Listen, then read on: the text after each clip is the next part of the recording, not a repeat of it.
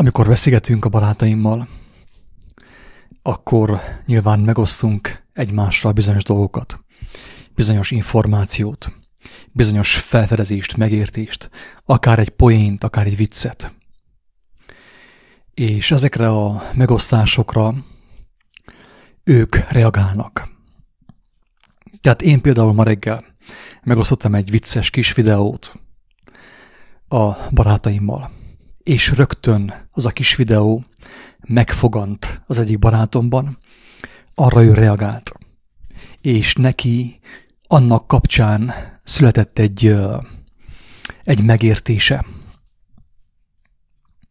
Miért fontos ezt észrevenni, kedves hallgatók? Azért, mert hogyha észrevesszük azt, hogy mindannyian reakcióemberek vagyunk, akkor észrevesszük azt is, hogy nem csupán, hogy reakcióemberek vagyunk, hanem azáltal, hogy reakcióemberek vagyunk és reagálunk, azáltal teremtünk is. Itt nem arról beszélek, hogy a gondolat teremtő ereje, nem foglalkozok én ilyen misztikus dolgokkal, hanem egyszerűen csak arról van szó, hogy azokra az impulzusokra, amiket én kibocsájtok magamból, az emberek reagálnak. Aki találkozik az impulzussal, amit én kibocsájtok magamból, arra az ember reagálni fog. És ezen a ponton jön be az a nagyon fontos tanítása Jézusnak, hogy azt cselekedjük embertársainkkal, amit szeretnénk, hogy embertársaink velünk cselekedjenek. Azáltal teremtjük a valóságot valamilyen szinten, valamilyen formában. Formáljuk, valamilyen formába beleöntjük a valóságot.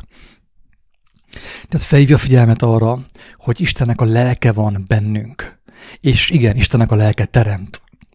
Azt mondja, hogy a mennyek országa nem szemmel látható módon fog eljönni. Ugyanis a mennyek országa ti köztetek van, és ti bennetek van. Ezt mondja Jézus. Tehát ezért fontos odafigyeljünk arra, hogy milyen impulzust bocsátunk ki magunkból, mert az impulzus az embertársainkat reakcióra készteti. Most akkor nézzük meg a médiát, érdekességképpen. A média kibocsát egy impulzust. Azt mondja, hogy hamarosan érkezik a koronavírus keletről. Messzi keletről, ugye távol keletről, Kínából, a kínjából. És erre az impulzusra, amit ők kibocsátottak, az európai ember, a romániai ember, a magyarországi ember reagált. Mivel reagált? Pánikrohammal, félelemmel. Ugye? Milyen szépen lehet formálni a világot. És azóta is ez történik. Az emberek a Covid kapcsán kibocsátott információkra folyamatosan reagálnak. Így vagy úgy. És azt a reakciót ők már tovább adják impulzusként a világban, a környezetükbe, a családjukba, a feleségüknek, a férjüknek, a gyermekeiknek, a rokonoknak. Érthető, kedves hallgatók, hogy hogyan történik a teremtés, hogyan történik a pokol és a mennyek országának a megteremtése. Odafigyelsz-e arra, hogy milyen impulzusok jönnek be az életedbe, hogy honnét származnak a te impulzusait.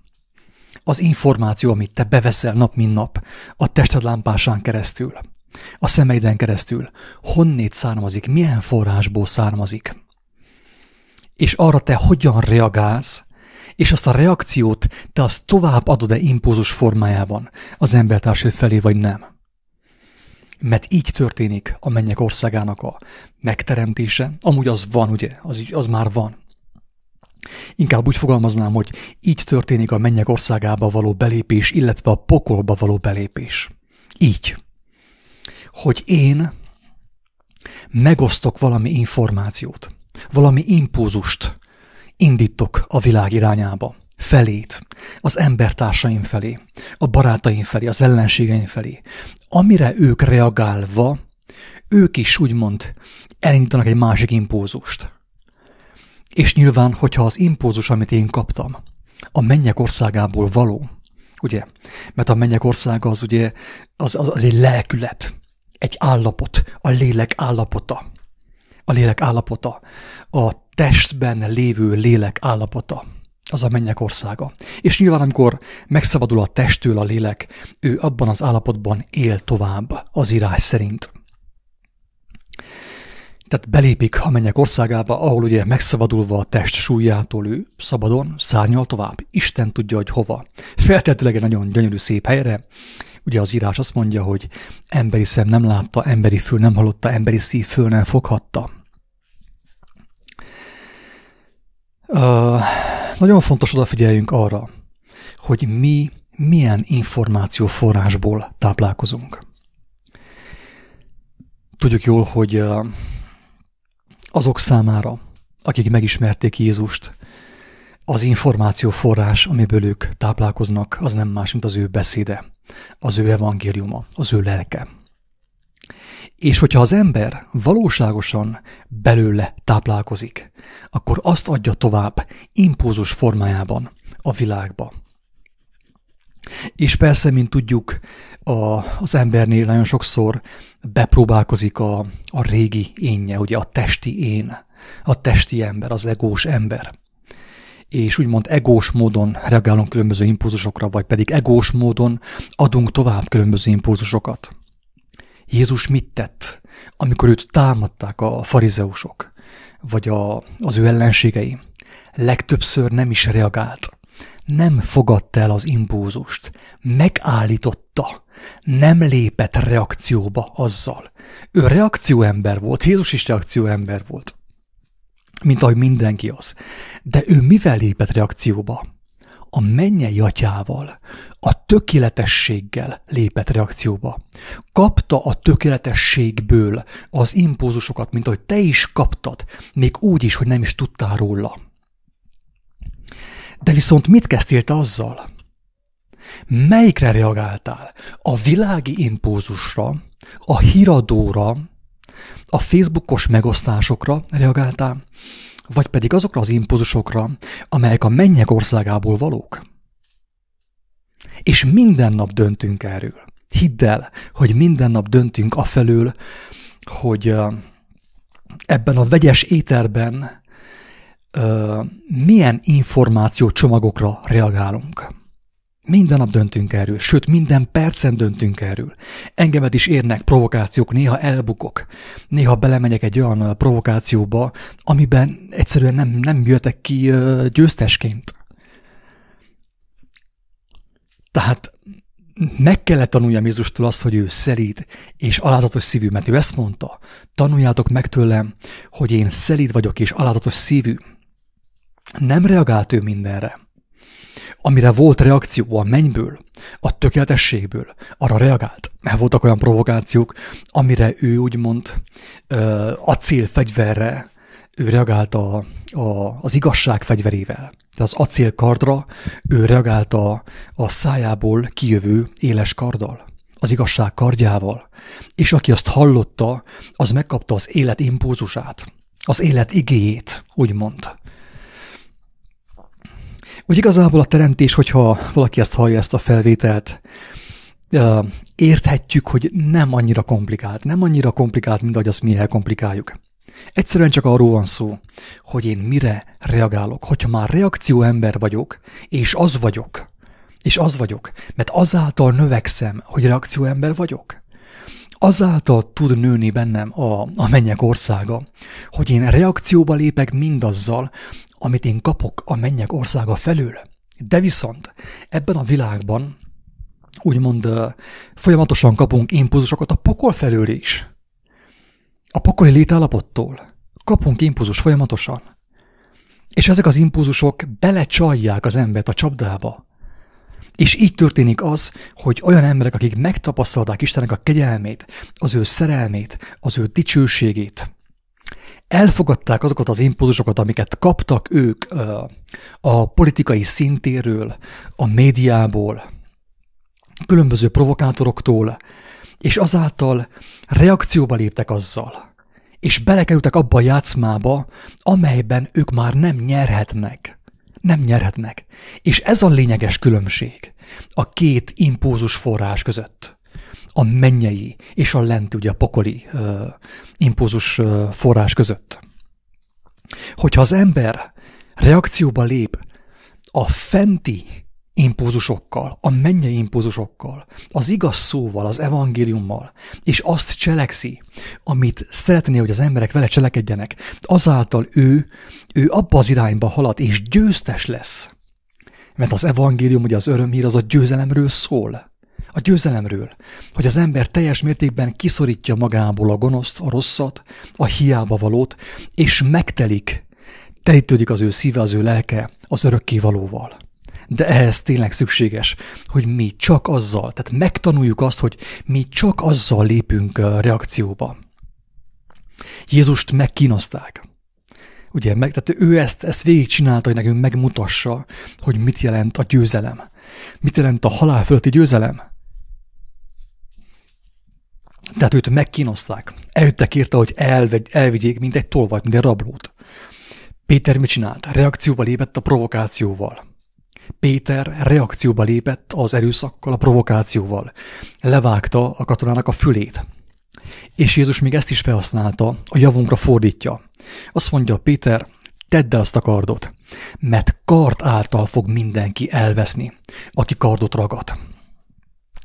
Tehát, hogyha engemet karddal támadnak, acélkarddal, akkor én arra, ha úgy adja az Úristennek a lelke, hogy én válaszoljak, az igazság kardjával kell, hogy válaszoljak. Mert hogyha én kardot rántok az acélkarddal szemben, akkor teljesen biztos, hogy el fogok veszni. Mert reakcióba léptem egy olyan erővel, úgymond egy olyan szellemiséggel, egy olyan hatalommal, ami fölött nekem nincsen, úgymond, uralmam. És ugye belementem az ő játszmájába. De ezt a játszmát, ugye az acélkardnak a játszmáját, azt nem én alkottam. Azt ő alkotta. De engemet belecsalt, hogy menjek bele az ő játszmájába. Ez olyan, hogy te életedben nem sakkoztál, és én téged meggyőzlek arról, hogy álljál ki velem sakkozni, mert még nyerhetsz is talán. Én tudom, hogy nem nyerhetsz, de veled elhitettem, hogy nyerni fogsz. Elhitetem veled azt, hogyha kardot rántasz, kirántod az acélkardot, ugye, azáltal te nyerni fogsz. Én tudom, hogy le foglak győzni. De elérem azt különböző provokációkkal, hogy ránts kardot, menjél bele az én játszmámba, mert azáltal, hogy belementél a játszmámba, azáltal elveszem a lelkedet. Elveszem az életed idejét, az életed erejét, megfosztalak az életettől. Tudom, hogy te az én játszmámban, az én fegyveremmel, velem szembe nem nyerhetsz. Ezért, kedves hallgatók, nagyon fontos odafigyelni arra, hogy milyen impulzusokkal lépünk reakcióba. Hogyan reagálunk egyáltalán? Mert az indulatok sokszor beleugrasztanak egy olyan játszmába, amiből csak vesztesként jöhetünk ki, csak vesztesként. És ugyanígy nagyon fontos odafigyelni arra, hogy mit osztunk meg egymással. Mit osztunk meg egymással? Mert hogyha én megosztok egy bármilyen fajta információt, arra az én kedves barátom reagálni fog, arra az információra. De hogyha én megosztok egy hazug információt, egy élettelen információt, egy nem a mennyből származó információt, avval az információval én elloptam a barátomtól, tegyük fel, 1 órát, 2 órát az ő életéből. Érthető? Érzed a súlyát annak, hogy miért fontos odafigyelni arra, hogy honnét származik a mi tanításunk, honnét származnak az információcsomagok, amiket mi elfogadunk, és mit adunk tovább, mert gyakorlatilag egymás lelkével, egymás életidejével játszunk, hogyha nem figyelünk oda. Megosztok egy kis érdekességet, a barátom megnézte, és már is az irányt ő elvesztette. Úgymond céltévesztetté vált, ugye, vétkezik, elvéti a célt, csupán egy érdekes információ által. Többen megkeresnek azzal, hogy láttak egy érdekes videót valahol, hogy arról nekem mi a véleményem. És Azt szoktam általában ilyenkor mondani, hogy a tévegés, a tévedés, sőt még a pokol is egy érdekes információval kezdődik. Nagyon sok embernél egy érdekes dokumentumfilmmel kezdődött. Hogyha én folyton azt keresem, hogy mi az érdekes az interneten, érdekes videók, érdekes filmek, érdekes impulzusok, akkor ezzel azt mondom, hogy az az impulzus, amit én folyamatosan kapok az élő Istentől, az számomra nem elegendő. Érthető, mit mondok? Tehát közvetett módon ugyan azt állítom, hogy amit én kapok Istentől mindennapi kenyér formájában, az számomra nem elegendő. Én azt még kell pótoljam különböző érdekességekkel a YouTube-ról, a Facebookról és különböző forrásokból. És nem veszem észre, hogy ez a sok érdekesség, ez a sok kicsi érdekesség engemet lassan, de biztosan letérít az élet útjáról. Eltelik egy fél év, és nem fogom érteni, hogy miért vagyok beteg, miért vagyok nyomorult, miért vagyok frusztrált, miért nincs lelki békém. Azért, mert nem bíztam a mindenhatóban. Nem bíztam benne, hogy ő nekem folyamatosan a mindennapi kenyér formájában megadja a legmegfelelőbb impulzusokat arra, hogy én arra reagálva úgymond megteljek a mennyek országával, annak örömével. És azt adjam tovább a világba, hogy aki engemet lát és engemet hall, arra reagáljon, ami a mennyből van, és nem lentről, a Seolból. Hogyha érted azt, amit hallottál, talán azt is érted, hogy ilyen értelemben az élet impulzusa, ami a mennyből van, az egyfajta befektetés. Egyfajta befektetés.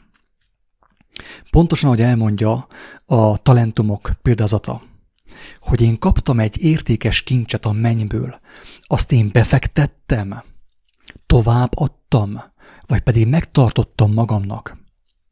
Mert hogyha befektetem azt az impulzust, azt a kincset, amit kaptam fentről, azt az Úristen megszaporítja bennem, az én lelkemben.